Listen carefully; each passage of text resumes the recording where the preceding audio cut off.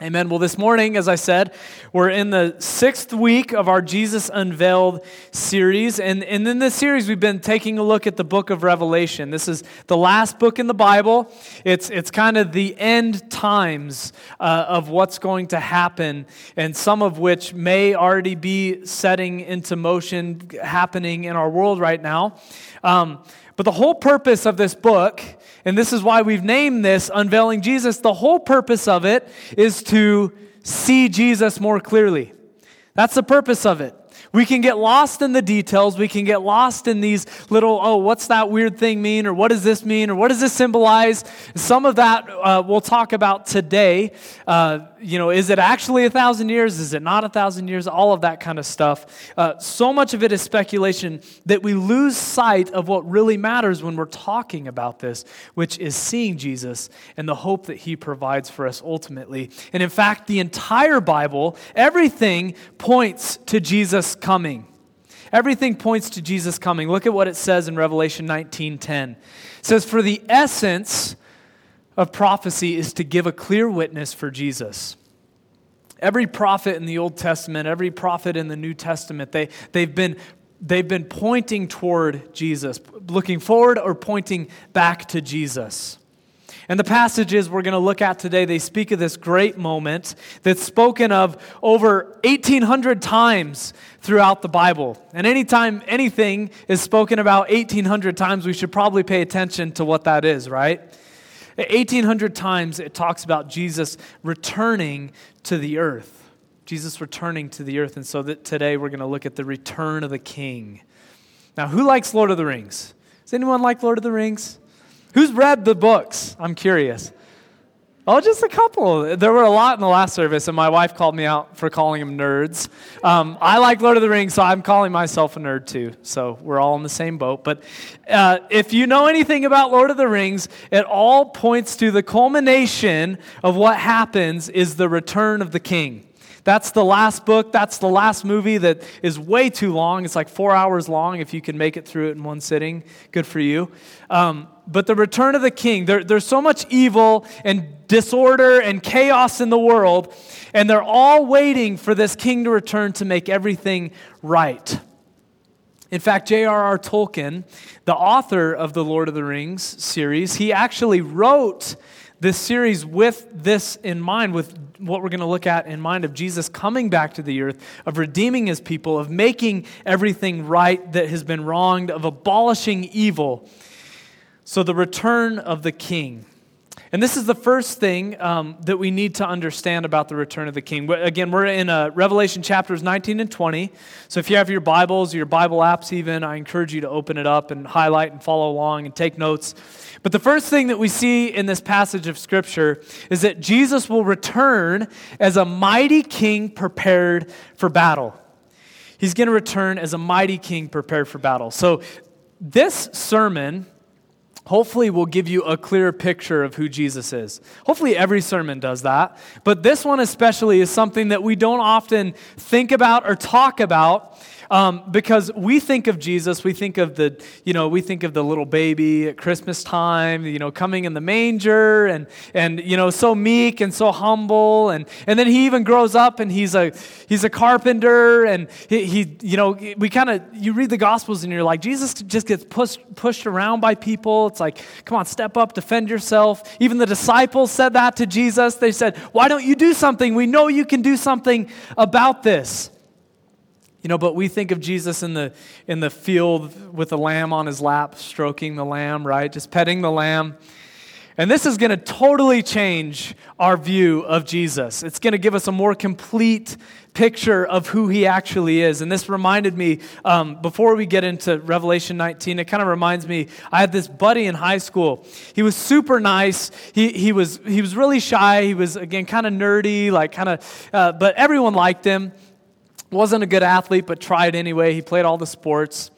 And then we graduated, and years and years and years go by, and I was at the gym, and I was like looking at this guy across. I was like, God, that guy looks like really familiar, but I couldn't remember what he was from. And then he came up and he said hi to me. And then it clicked right there. Oh, this is that kid. But this time he had muscles on top of muscles. He was absolutely ripped. And I was like, is that really you? Like, are you the same person? And he had just gotten really into weightlifting, and he was tenacious, and he was strong. He was one of the biggest people there.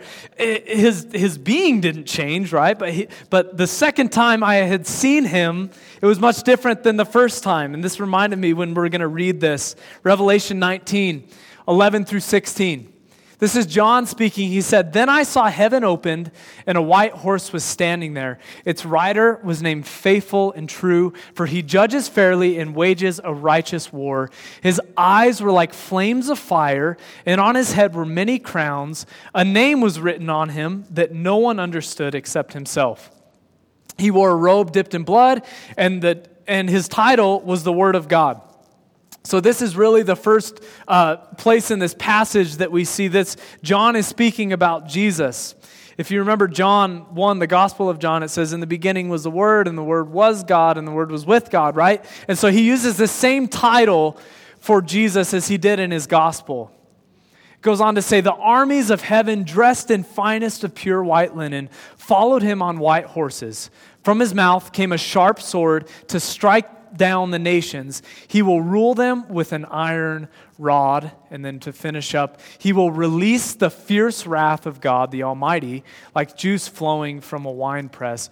On his robe at his thigh was written this title, King of all kings and Lord of all lords." So here we see John getting this glimpse of these, everything that's happened before this in the first 18 chapters of Revelation, all this chaos, everything, and now is the moment where Jesus comes, right? Now is the moment where he's going to come, he's going to make everything right, but he doesn't come into the world the same way he did the first time.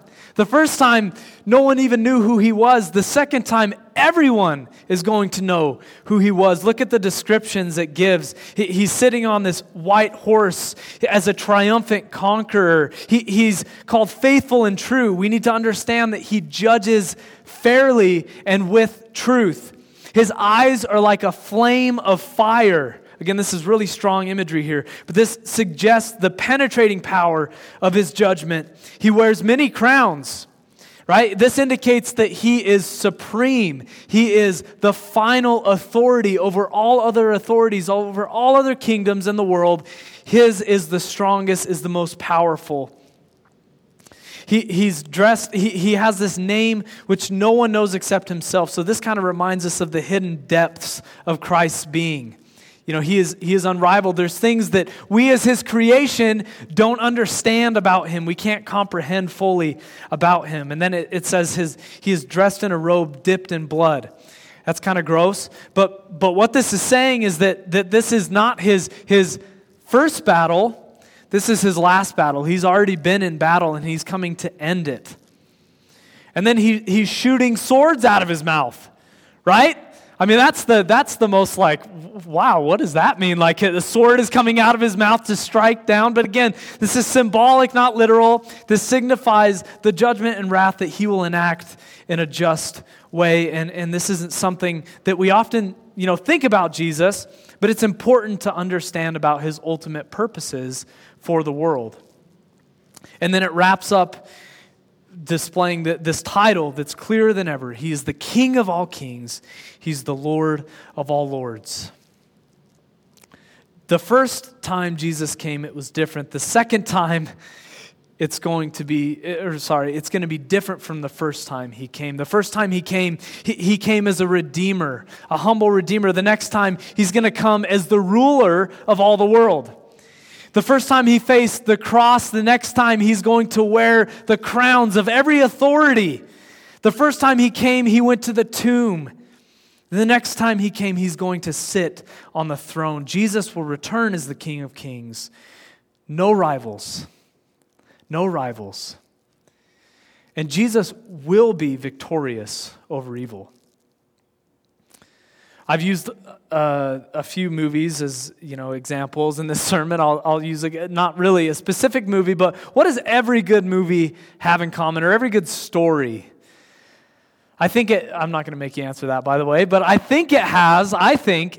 everyone has drama, There's a drama, right? There's a tension. There's this struggle of what is happening, and we're sitting there watching it. We're invested in it. We're wondering if something's going to turn out the way it should. But have you ever just been watching a movie or reading a story and you're like, the protagonist, the main character, is way stronger than the person that he or she is facing. Why don't they just wipe the floor with them? This shouldn't even be a fight, right? They're just doing it to add pages or to add minutes to the movie so they can keep you there longer.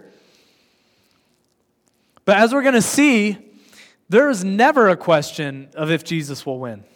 There was the struggle's already done with. When Jesus shows up on this white horse, he is a conqueror. No one will even come close to his power. No one.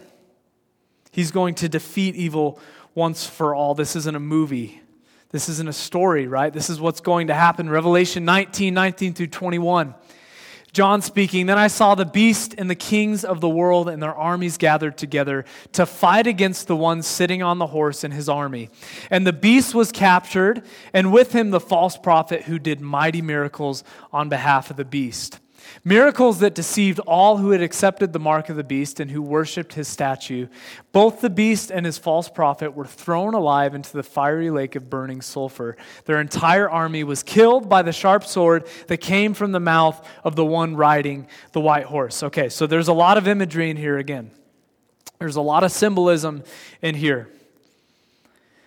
But this basically what's happening in this passage is that one last time all the forces of evil are mustering up to have one last fight against the true Lord, the true King of Kings, Jesus. They're going to try to come together to defeat him. The beast represents this political powers, right? This false prophet that has been deceiving people all along. They're all going to gather together and they're going to wage one more war, but it's not going to amount to anything. It's not going to come to anything. No one who opposes God will be successful. In fact, even the author of evil, Satan, the devil, will be defeated. It says this in Revelation 20:10. "Then the devil who had deceived them was thrown into the fiery lake of burning sulfur, joining the beast and the false prophet. There they will be tormented day and night forever and ever." So if you notice, we skipped a few chapters, and that's I encourage you to go to Pursue God and type in millennial. Because what this is talking about in the first part of chapter 20 is the millennium, the 1,000-year reign, what all that's going to mean. And there's so many different viewpoints on that. And the important thing for me is I feel like we need to understand really the message of what's trying to get across in this passage, not get caught up in the things that are secondary issues. And so what this is saying is that evil, once for all time, will be defeated. No more schemes from the enemy. No more deception, no more lies, no more for us, no more sickness, no more sadness, disease or addiction or death. No more broken relationships or jealousy. I mean, how great does that sound, right? That sounds incredible. And this will all happen because Jesus will righteously judge once for all. He will righteously judge once for all. In a world that we live in, that's a broken world, that's chaotic, it's unpredictable, there are people in positions of authority, people in positions of power, that they abuse that power. They use it at the expense of other people or to lift themselves up on a pedestal. And this has happened all throughout the centuries, right? It's just how we are as people. When we get into a position, sometimes we don't always do the right things. We make mistakes. We think, oh, what's best for me? What's going to benefit me? But this isn't Jesus. That's not how Jesus is. Jesus is perfectly righteous. He's perfectly just. He's perfectly fair. He's also completely and perfectly thorough, and he's completely final. He's not going to go back on his word. Revelation 20:12 through 15. John he says, I see the dead, both great and small, standing before God's throne. And the books were opened, including the book of life, and the dead were judged according to what they had done, as recorded in the books. The sea gave up its dead, and death and the grave gave up their dead. And all were judged according to their deeds. Then death and the grave were thrown into the lake of fire. This lake of fire is the second death, and anyone whose name was not found recorded in the book of life was thrown into the lake of fire. So now if I'm honest with you, this is a pretty difficult passage of Scripture. There's some heavy stuff in here. And sometimes we can look at this and it can scare us.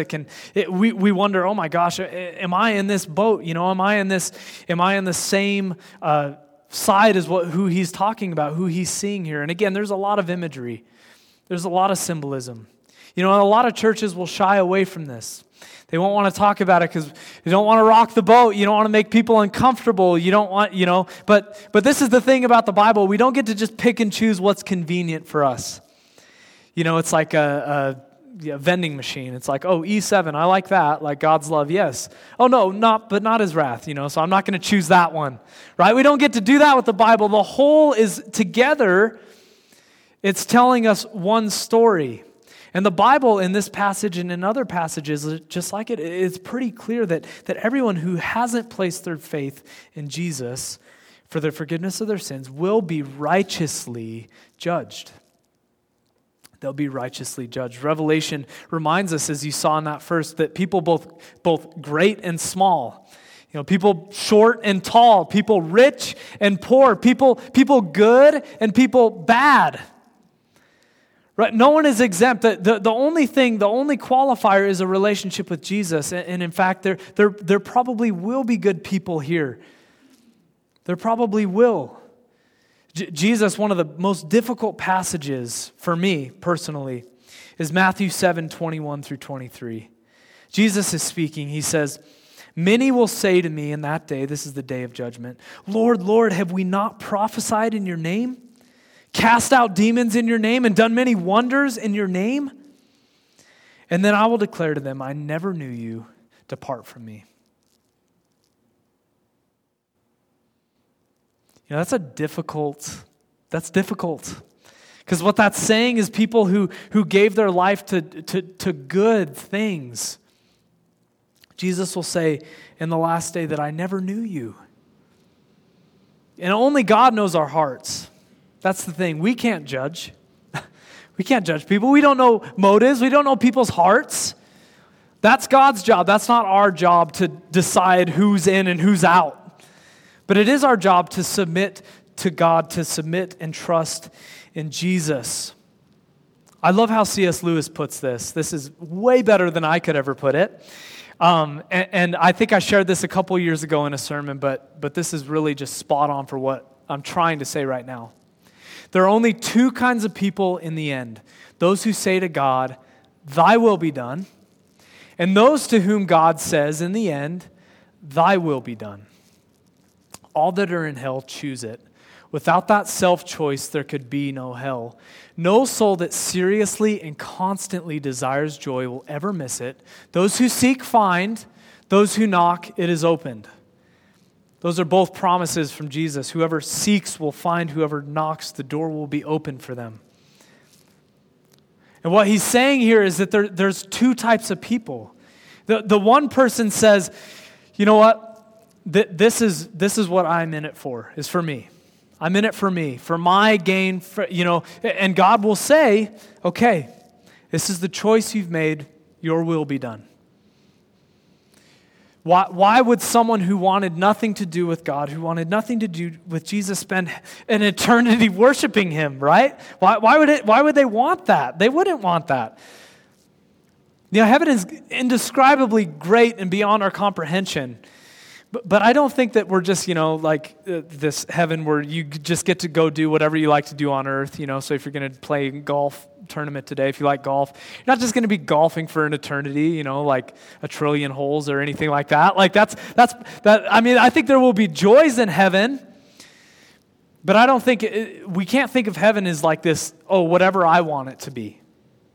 whatever I need it to be, whatever is going to make me look forward to it. Heaven is going to be a place of worshiping, of being submitted to God, to who He is, for what He did for us. And so why would people who didn't choose Jesus in this world, why would they want to spend an eternity doing that? They wouldn't. But then there's, that's kind of the bummer side of it.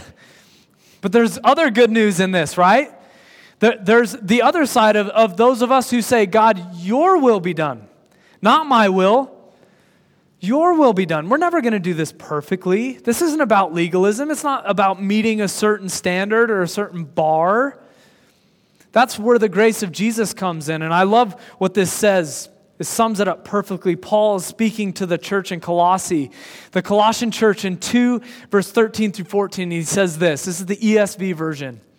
But for those in Christ, those who have put their faith in Christ, this record of sin will not be counted against them, for Christ has paid the penalty for them. And you who were dead in your trespasses and the uncircumcision of your flesh, God made alive together with Him, having forgiven us all our trespasses by canceling the record of debt that stood against us with its legal demands. This He has set aside, nailing it to the cross. This is such an encouraging passage of Scripture, because what it's saying is we're all in this boat together. We're all dead. We're all spiritually dead in our sins until Christ comes into our lives and makes us alive. He takes that, I like that record of debt. That record of debt, I was just said who's in debt, but most of us probably are at some point a little bit. Imagine someone coming to you and just paying that debt. But then not only that, they said, any debt you accrue, it's done. Anything that you're going to do beyond this, that's paid for too. That's what Jesus did with our sin. He paid for that on the cross. It was something that we couldn't do. That's the whole Old Testament. You wonder why. Why are they doing all these rituals? Why are they doing all these things to make themselves purified? That's because they were trying to do it on their own, but they couldn't. And that's why Jesus came, because He could. That's the whole message of the gospel, is that it's done. The work is done. He's taken your sin. He's taken your brokenness. He's taken all of that stuff, and He's nailed it to the cross. And so you see, just as Christ's judgment is beyond our comprehension, we don't know what it's truly like to be a righteous judge because we're broken, we're imperfect people. But so is His grace is beyond our comprehension. His mercy, His love, His forgiveness, all of those things are beyond our comprehension. And the truth is that there's no standard. There's no you have to meet this standard before you can have a relationship with Jesus. This is available to anyone. And when we have that lens, Christian, that should tell us, everyone around me needs Jesus. Everyone around me is available, can have a relationship with Jesus. That should move us. That should push us. And if you're not yet a follower of Jesus, you should know your sin, everything that you've done in your life, that's not too big for God. God is bigger than that. He's over that. He's already paid for that. All we need to do is put our trust and our faith in Him. And as we look at what we did today, I hope that this gives you a confidence that what Jesus said will be done. He's a man of His word, right? He will come and he will be victorious over sin, over evil. And we can be victorious too through a relationship with Him. So let's pray this morning.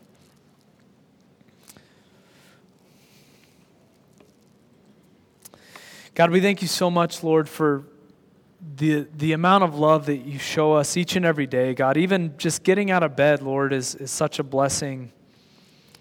And to be able to live where we live, to have the things that we have, to sit in an air-conditioned room and, to study Your word, God, that's readily available on our phones. However many Bibles we have, God, there's some people who don't even have the Bible in their language, Lord. So thank You so much for blessing us with that, God, but just help us to not get distracted by the things this world offers. To not get bogged down by our own sin, our own mistakes, our own agendas, but God, that we would always look to you and that you would reveal yourself to us, God, that we would seek out that joy, that we would knock at the door, God, because we know that you're going to open it. God, we thank you for the hope that Revelation brings. God, that one day you are going to right every wrong. God, you are going to make everything complete in a perfect, righteous way. God, so help us to trust that, Lord. When we see the brokenness of this world, help us to look to you and to that hope, God, that one day, maybe we won't see it here, maybe we'll already be with you, but one day you are going to defeat evil and bring justice for those who don't have justice. Lord, help us to broaden our view of you, God, because you are a God of mercy and compassion and love, but you're also a God who is fierce, who is powerful, who is above every authority in this world, who is the King of Kings, as we're going to sing in just a moment. God, give us that complete picture of who you are. Give us grace. Even when we don't have grace for ourselves, God, that we don't have it all together. We're going to make mistakes. We're going to say things that aren't honoring to you and think thoughts that aren't honoring to you, God. But it's not about what we can do, God. It's about what you've already done through Jesus on the cross. Help that to be our guiding light. We pray these things in your name. Amen.